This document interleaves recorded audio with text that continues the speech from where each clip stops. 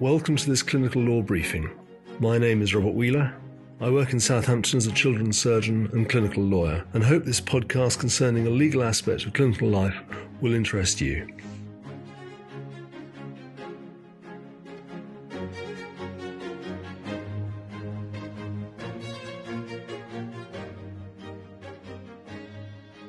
This is a briefing about abandoning hope.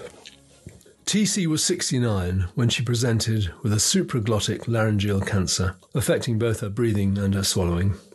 She had retired only recently, having worked as a shop assistant. For many years, TC had taken antidepressants and suffered prolonged anxiety, but nevertheless ran her household and the family finances. She stopped her medication once the cancer was diagnosed. While she awaited that diagnosis, she was regularly reviewed by a cancer nurse specialist and, with her support, made a capacitous decision to be treated with chemoradiotherapy with the intention to cure. 2 days later, TC and the nurse specialist spoke, and she appeared confused, with higher levels of anxiety, although not unexpected in the circumstances. Over the next month, her mental health declined, and she was unable to discuss her treatment rationally. Investigations with which she cooperated revealed the imminent risk of airway obstruction. Alarmed at the increased threat to TC's life, the hospital, supported by her family, sought a court declaration that in the absence of her capacity to make these decisions, medical treatment and the associated restrictions on her liberty could be provided. A forensic psychiatrist confirmed TC's severe depression and that she was able to understand and retain information relating to diagnosis and treatment. However, the anxiety and depression led TC to, wrongly, regard her situation as hopeless.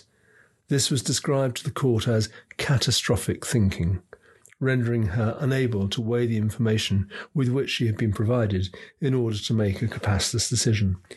It seems possible that stopping the antidepressants may have contributed to TC's deterioration. The psychiatrist concluded that TC lacked capacity to make decisions about her medical treatment.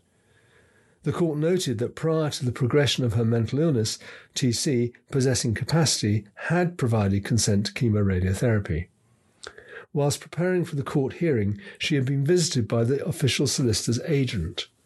TC told him she did not think there were prospects of successful treatment.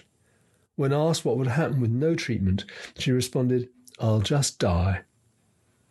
By contrast, the head and neck surgeon treating the patient laid out to the court options of both laryngectomy, bilateral neck dissection, chemoradiotherapy, as each offering TC a 60% chance of 5-year survival.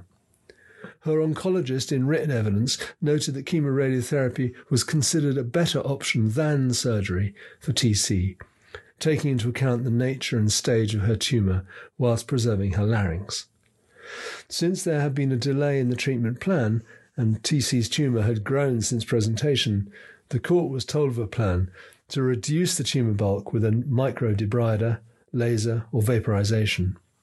Henceforth, chemotherapy. Failure would necessitate tracheostomy, which all involved recognised as not something that TC would want, but needs must, should that become necessary.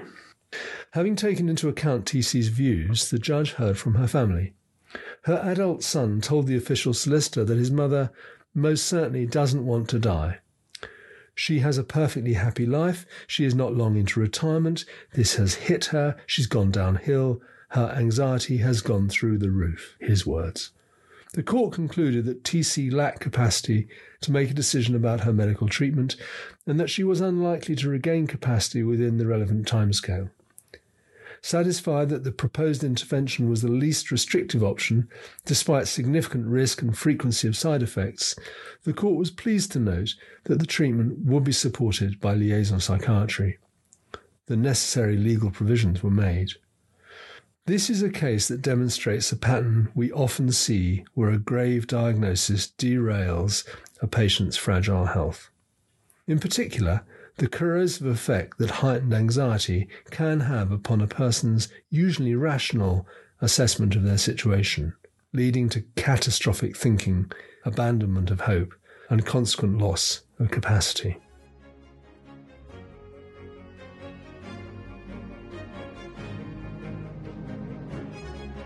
I hope this was useful. But if you would prefer to read rather than to listen to me, by all means look at the Clinical Law website on the UHS webpage, or type clinical law into a search engine.